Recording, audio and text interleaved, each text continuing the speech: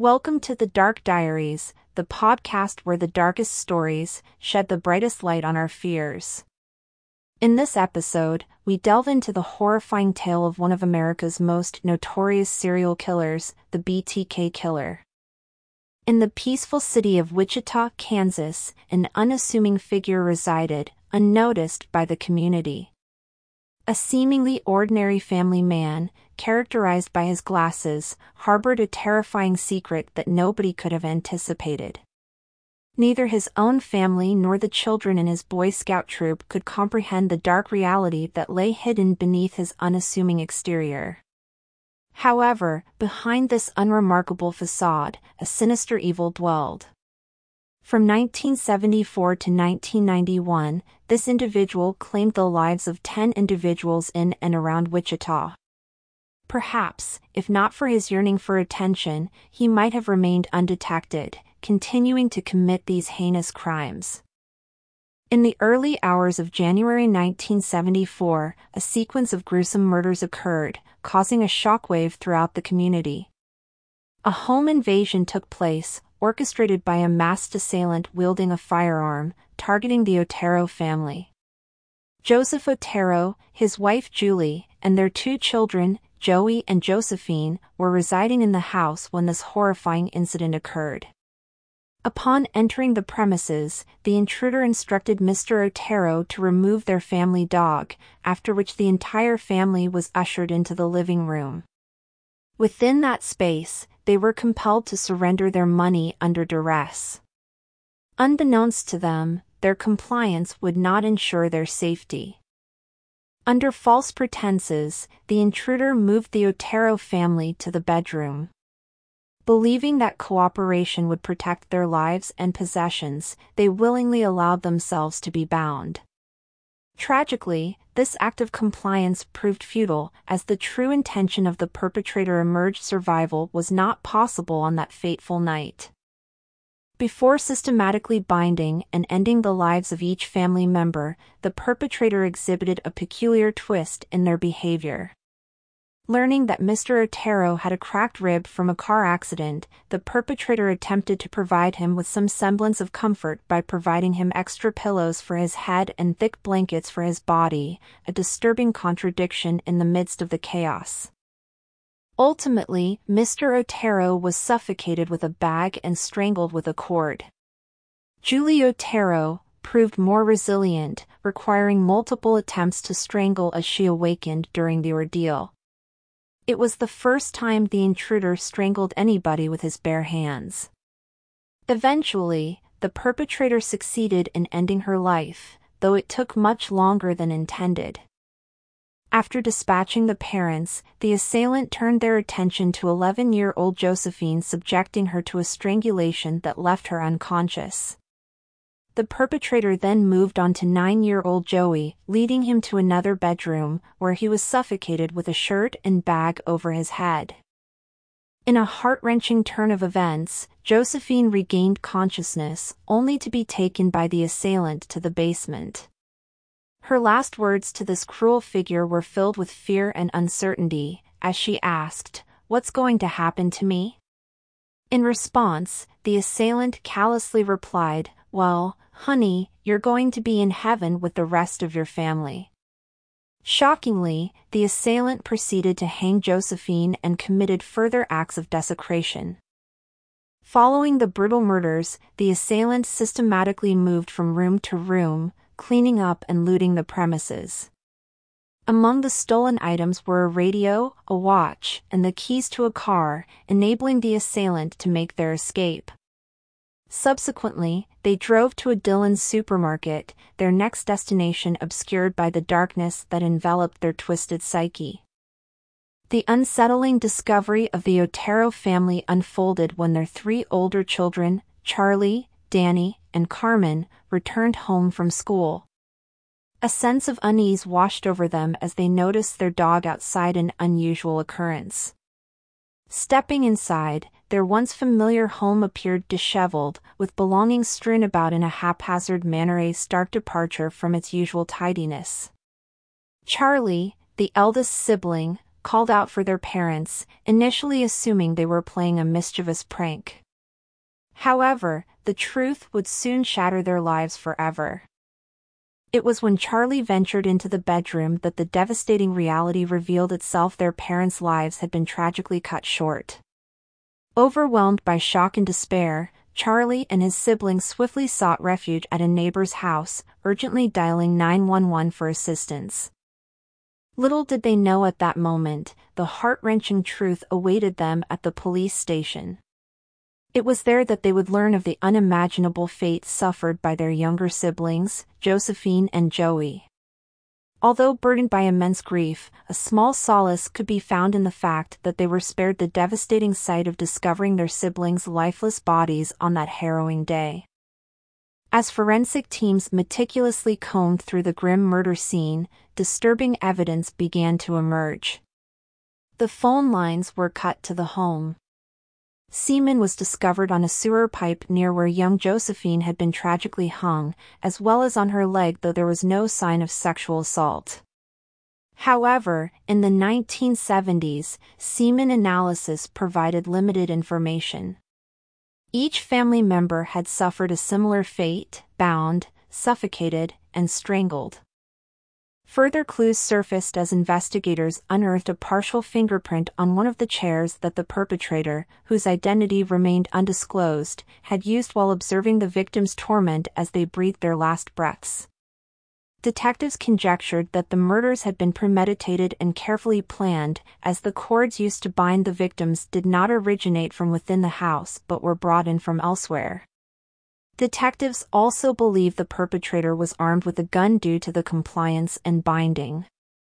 Josephine, in particular, appeared to have been the primary target, evident from the state in which she was left partially naked and the presence of semen on and around her. A massive investigation was launched, with interviews conducted and eyewitnesses sought. Some individuals reported sighting the Oteros' car driving around during the early morning hours. However, despite these eyewitness statements who reported a darker-skinned individual driving away, none proved fruitful in unmasking the culprit. By all accounts, the initial murders perpetrated by this individual remained disturbingly successful, evading detection and sending shockwaves through the community. It would be a matter of months before the killer would strike again. For these heinous acts only momentarily satisfied their murderous cravings. Yet, the insatiable urge to kill re-emerged, foreshadowing the imminent loss of yet another innocent life. In April 1974, as Catherine and her brother Kevin arrived home, an unexpected and horrifying encounter awaited them: an armed intruder lurking in the shadows of her bedroom, brandishing a gun. Mirroring the chilling tactics employed in the Otero murders, the intruder demanded both money and a means of escape. Under the threat of the gun, Kevin was coerced into subduing his sister by binding her to a chair. He was then forcibly taken to another room, where a struggle ensued as the intruder attempted to strangle him with a cord. Showing remarkable bravery, Kevin fought back against his assailant. Tragically, his valiant resistance met a grim fate as 2 gunshots from a .22 caliber pistol pierced his face. Despite sustaining severe gunshot wounds, Kevin survived and pretended to be dead, lying motionless for a while. Eventually, he seized an opportunity to escape and managed to make his way outside. In a desperate search for help, Kevin flagged down a passing motorist who swiftly rushed him to a nearby hospital. Meanwhile, the intruder returned to Catherine, subjecting her to a savage assault. She endured 3 vicious stab wounds to her abdomen and left side. Unfortunately, this particular endeavor proved to be far from successful for the intruder. The hasty nature of the attack denied him the perverse pleasure of tormenting his victims at leisure.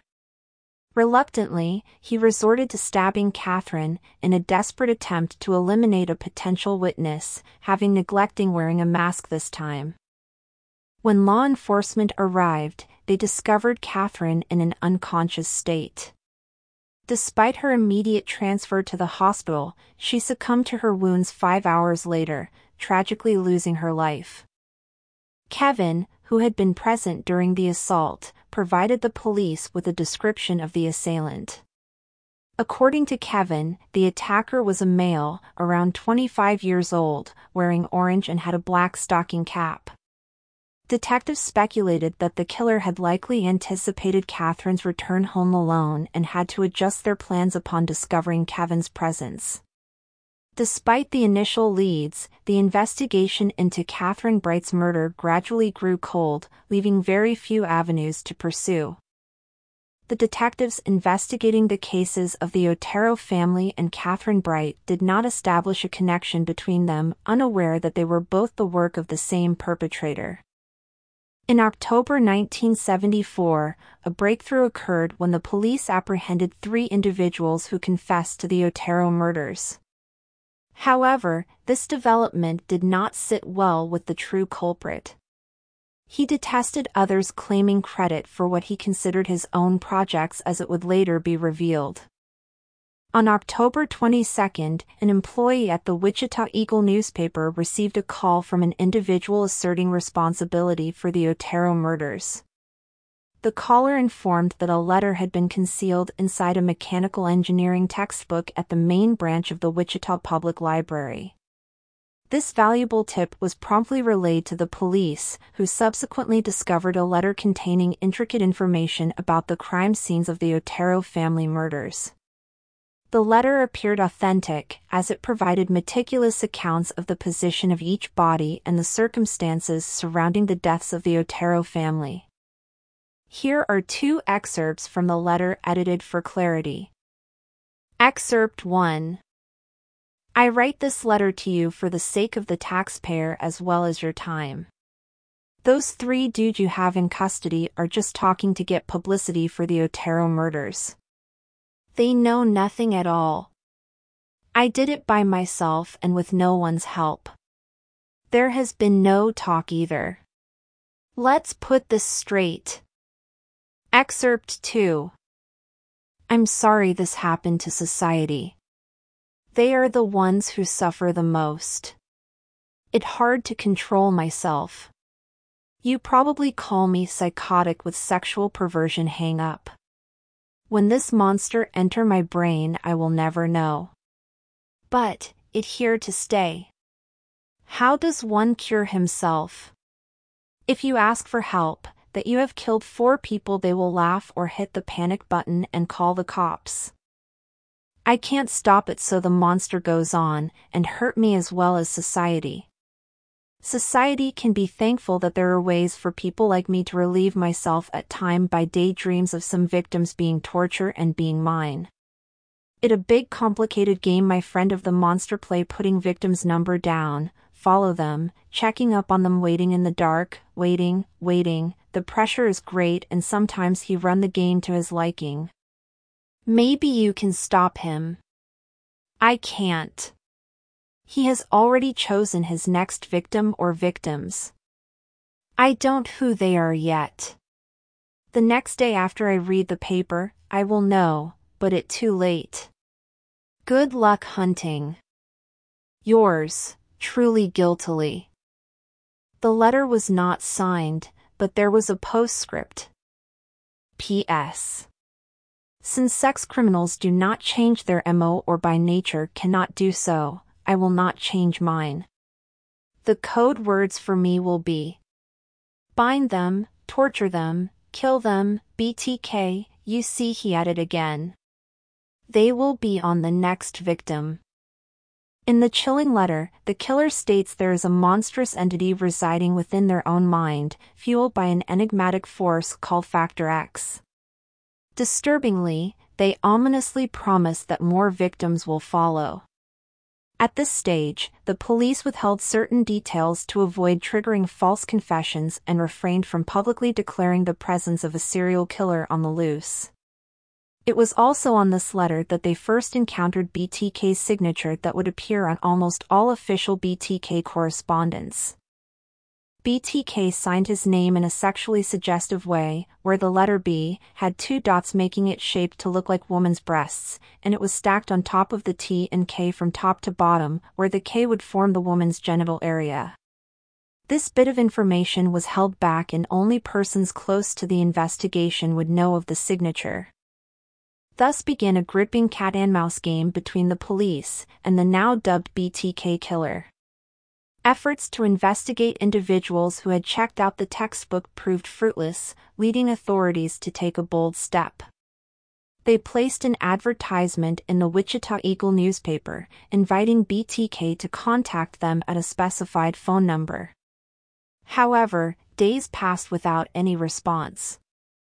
The letter underwent meticulous analysis by forensic psychologists, revealing disturbing insights into BTK's psychology. They determined that BTK exhibited characteristics of a sexual sadist, harboring a particular fascination with bondage and torture. Furthermore, the experts concluded that BTK did not possess a high level of education, evident from the grammatical and spelling errors present in the letters. It would be several years of silence until BTK struck again. On March 17, 1977, 5-year-old Steve Relford answered the door and unwittingly invited in a stranger, claiming to be a private detective, asking him to ID a photo. The uninvited man then pulls out a gun and forces his way through the room, where he notices 2 additional children present. The mother, Shirley Vian, came out as she heard commotion and was surprised to see an unknown man in her living room. The intruder ordered all the kids to go into the bathroom and proceeded to tell Shirley he was going to have his way with her and that he may have to tie up her kids too. In a desperate bid to protect the children from harm, Shirley reluctantly complied and accompanied the man, hoping that compliance would spare them from danger. As the children's cries filled the air, disturbing the intruder, he opted to confine them in the bathroom, securing the door with a makeshift rope tie.